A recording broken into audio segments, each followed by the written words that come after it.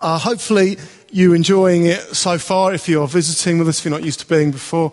As I said at the start, my name's Rich, I'm one of the leaders of the church, and my job really now is to kind of explain what's going on and what is going to go on so that everybody at least follows roughly what's happening and nobody goes away with the completely wrong idea. So I'm going to do my level best to do that in the next few minutes. It's definitely not a traditional christening. Some of you may have come today because you were here with your friends or family of the parents and even relatives of the babies, in fact, and not so small babies. And you may come thinking it's kind of a christening and you've been a bit thrown by the fact that it looks a little bit different and you're not sure what's going on. I'm going to try and really make it clear what is happening and what isn't happening, just to kind of separate any confusion from our minds. If I don't do a good enough job, please feel free to grab me at the end and say, no, I still don't get it.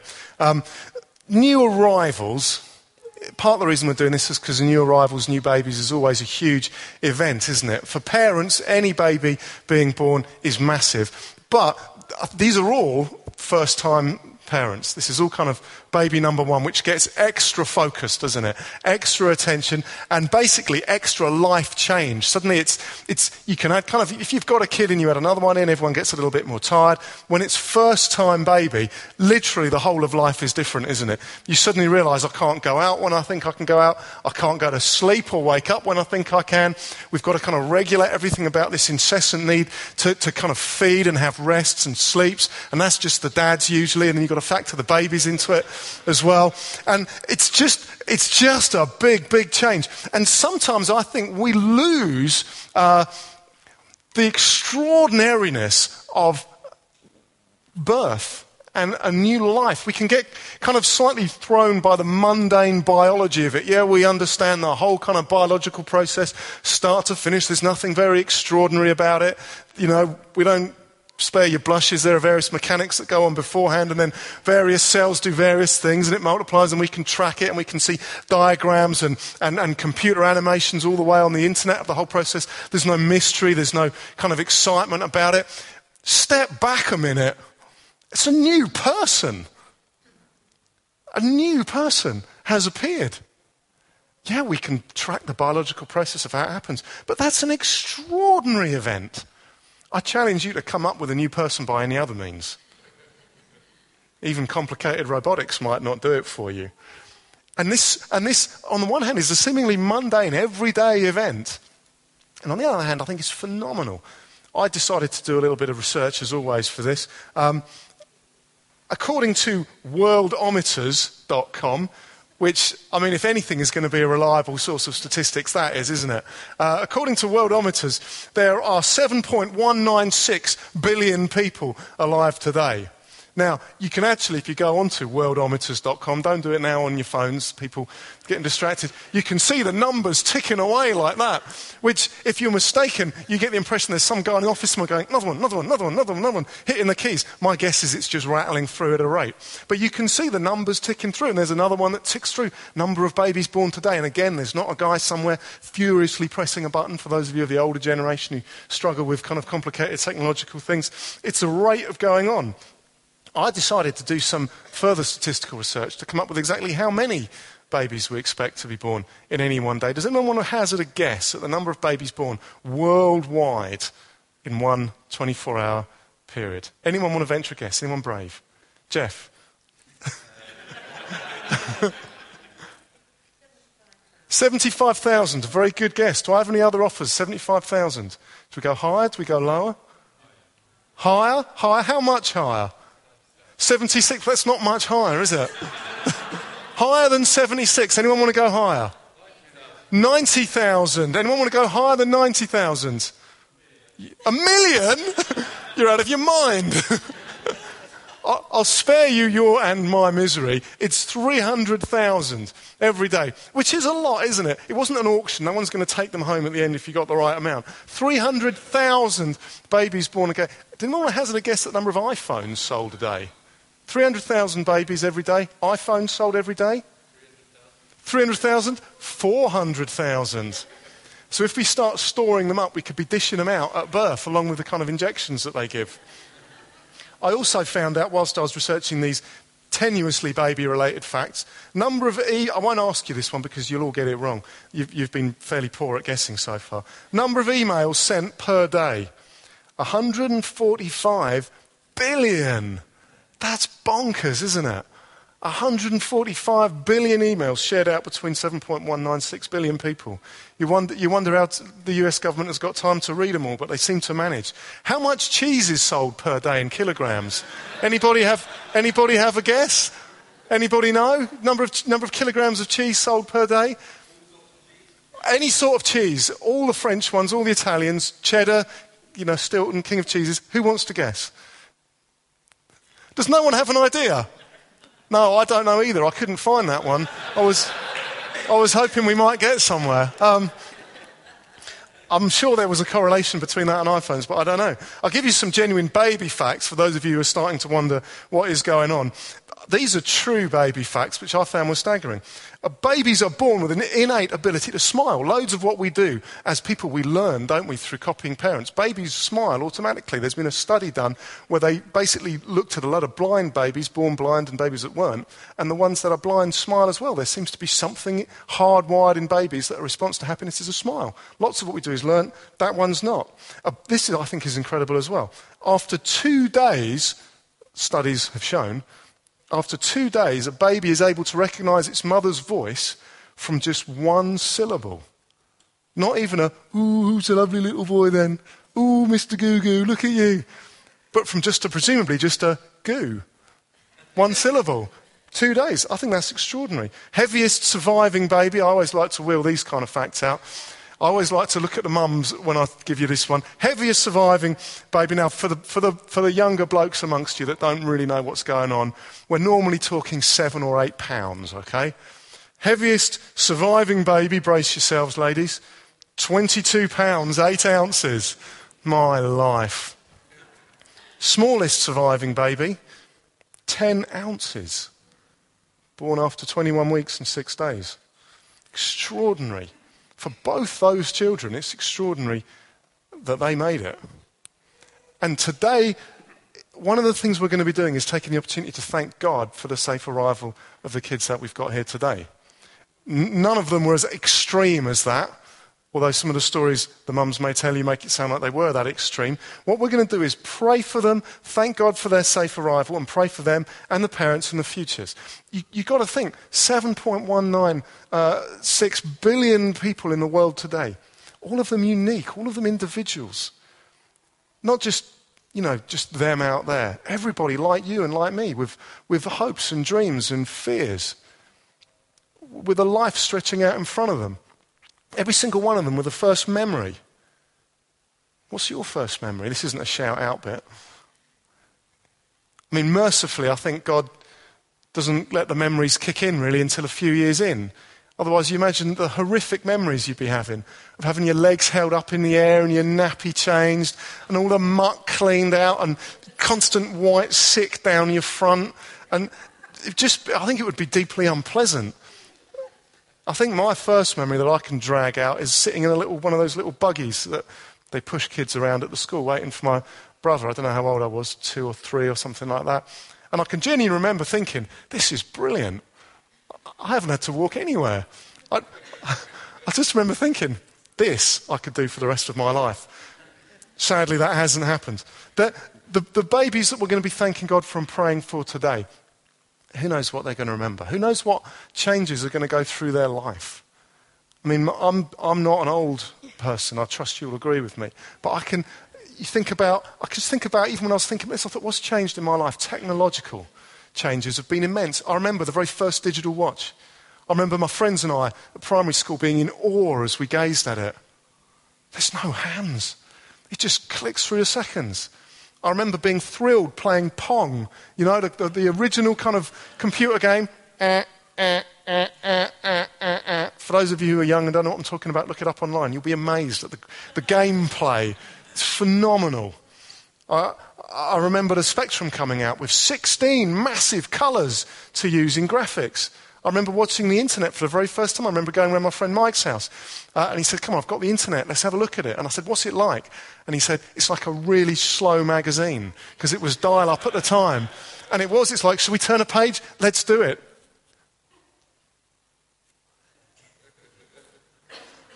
Oh, there's a page. Nothing much on it. And you look at us now, we virtually live online. These kids aren't going to remember their first experience of the internet. It'll just be ubiquitous for them. I remember the Cold War going on between Russia and the Soviet Union. I remember the Berlin Wall coming down. I remember South Africa having a legal system of apartheid, segregating people according to what race they are. I remember Gary Lineker playing football rather than talking about it on the telly. Extraordinary changes. We can't tell what the future's going to be for these guys that we're going to be praying for today. But we do want them to be able to face whatever changes they go through in life, knowing that they are secure in the love of their parents and the love of God. We want them to know they're not facing a weird, unchanging, incomprehensible world where stuff just happens and there's no point and there's no meaning and there's no purpose. We want them to know that God loves them. We want them to know that God cares for them. We want them to know that God will be with them as they grow up. And so we're going to pray for them. We're going to pray for the parents shortly and ask God to bless them. We want them to know, like every one of those 7.196 billion people in the world today, we want them to know God loves them. God does not see humanity as a mass of faces or as a statistic ticking over on worldometers.com. Jesus teaches us that God loves everybody as individuals. And whether you're a believer of sorts here, whether you don't know what you believe, whether you know you definitely don't believe any of this stuff, I still want you to know God loves you. And he cares about you. You're valuable, you're precious, you're important to him. It's not just that he likes little babies. He likes people.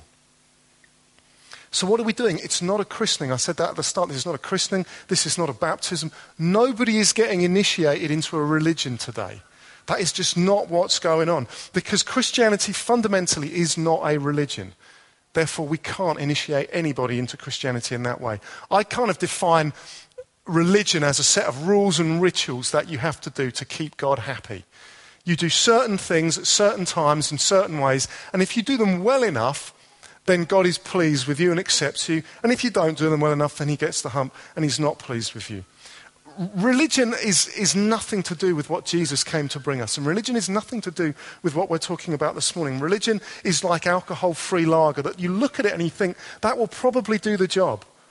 And then you taste it and think, no, I'm disappointed, bitterly disappointed. Religion is like winning an opportunity to have dinner with your favourite celebrity, and you sit down and suddenly realise, no, this isn't Tom Cruise or whoever. This is a cardboard cutout. From a distance, it looks like it does the job, and you may know people with a kind of religious sense about them, and you think, well, they're doing their thing from a distance, but it doesn't satisfy, because religion doesn't get us to meet God. Religion just gets us to go through certain kind of procedures or follow certain rules, but that don't bring a real personal correction.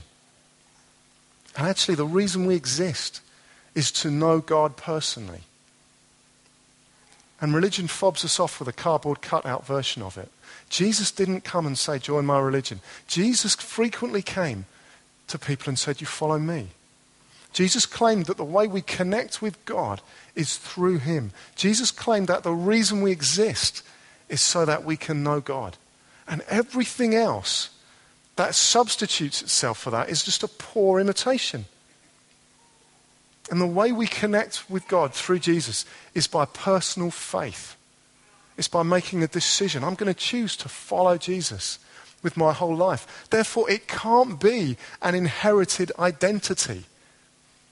There's nothing we can do to little babies or little kids to make them Christians. Because a Christian is someone who said, I'm going to choose for myself to follow Jesus and connect with God through him. A Christian is not someone who's been christened or whose parents are Christians or who lives a good life or is part of a church.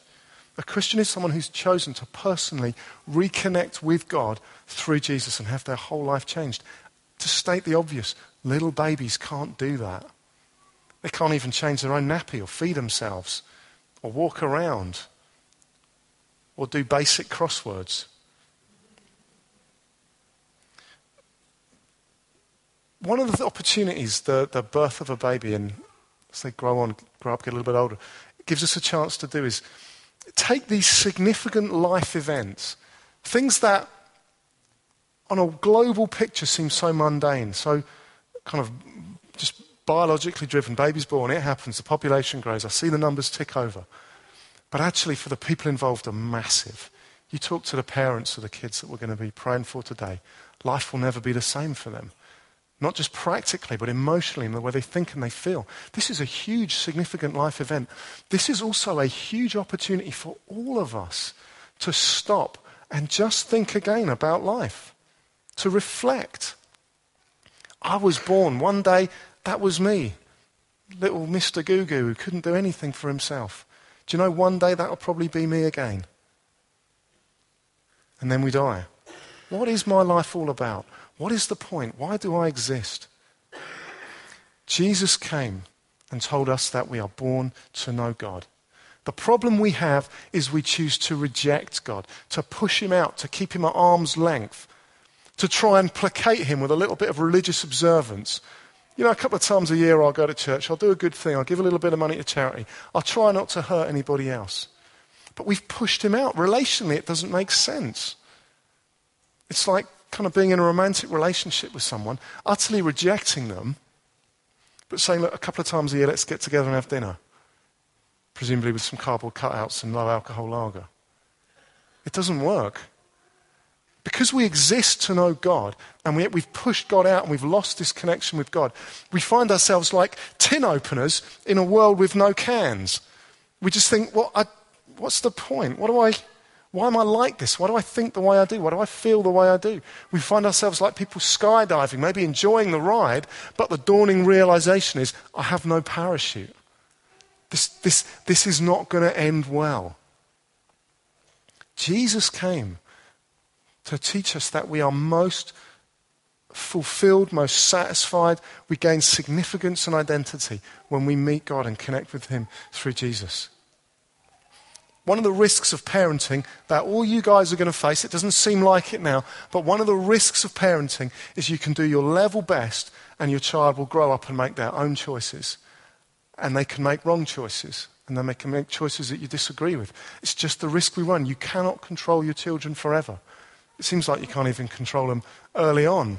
In the middle of the night, I just want to go to sleep. Stop crying. Stop being sick. Stop filling your nappy. As it goes on, you discover you can't control them. And one of the risks a parent runs is, despite the fact that they love this little person with all their heart, is that one day, potentially, devastatingly, it could grow up into an angry, stroppy teenager or even older and reject you and walk away and say, I don't want anything else to do with you. And it happens. And maybe even some of you older people here today have had that pain in your life. It's exactly the same risk that God runs with us. That we can choose to turn away and say, no, thank you, God. I'm going to do my own thing.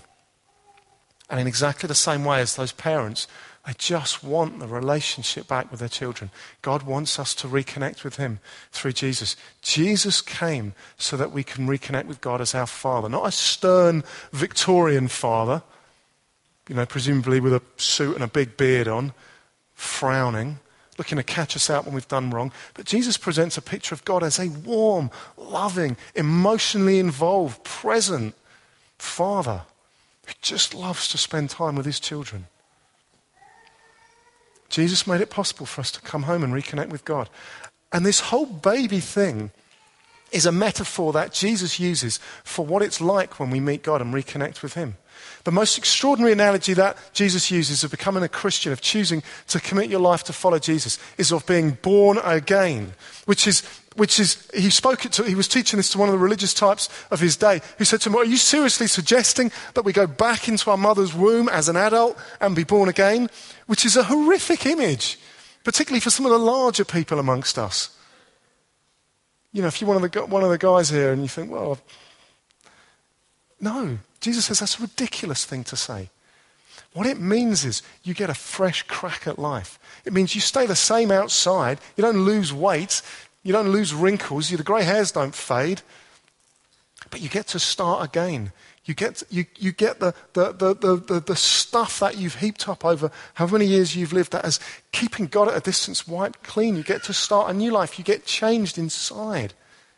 Something changes inside of you. It's not joining a religion. Anybody can do that. That offers you nothing other than a new code for living. Jesus offers you the chance to start again.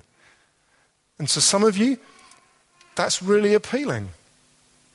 To some of you, to go back to being a baby would be really appealing. Carried around, don't have to walk anywhere, fed whenever I want, no responsibilities, no work. Brilliant. Some of you would even love the nappies. I don't even need to get up to go to the loo anymore. Others of you would hate it.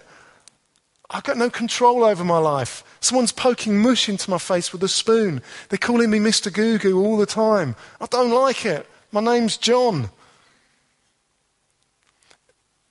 What Jesus offers is a chance to be new inside, to have the guilt and the shame and the mess-ups that we all build up during life wiped away, and to come to God. And Jesus says, do you know what? You need to be born again to connect with God. You get the freedom to live life the way you know you want to live it. You get the freedom to be the person that actually you really want to be, because deep down you know you're not the person you want to be.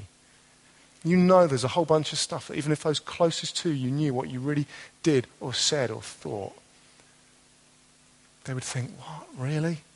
The stuff that you don't even like to acknowledge about yourself. Jesus offers you the chance to start again and be born again. I just wonder for you, maybe today is a good time to stop and think about God, about your life, about where it's going and what the point is. We're really happy to help you. You're really welcome to come again on other Sundays that we do when we explore this kind of thing week in, week out. The Christmas stuff will be really good. We've got an Alpha course running in the new year, which is a chance just to explore these things in an evening over a meal in a different kind of way. If any of those things help you, we're really happy to talk about it. But let's finally bring it back to the babies. We're not christening anybody. No one's becoming a Christian. We would love these babies and guys to grow up and have their own relationship with God as an adult, but we've got to let them choose that for themselves. They've got their whole life ahead of them. We can't choose their own faith for them. It's a cliche, but it's true that God has got many children, but he's got no grandchildren. No one comes to God through the merits of their parents' faith.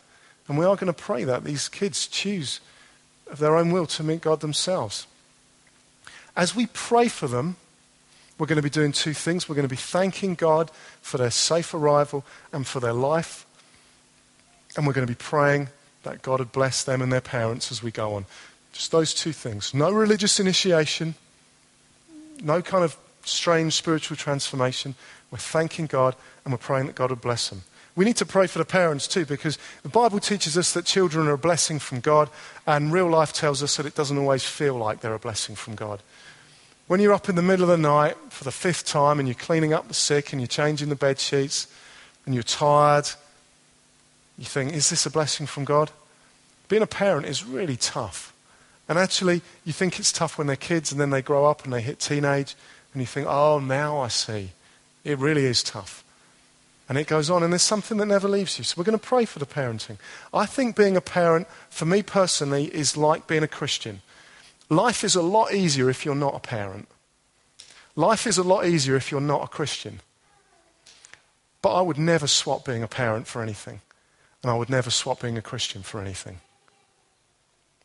Giving your life to Jesus will be the hardest thing you've ever done, but it'll be the best thing you've ever done, in exactly the same way that you guys know having a little baby is one of the hardest things you'll ever do, but one of the greatest things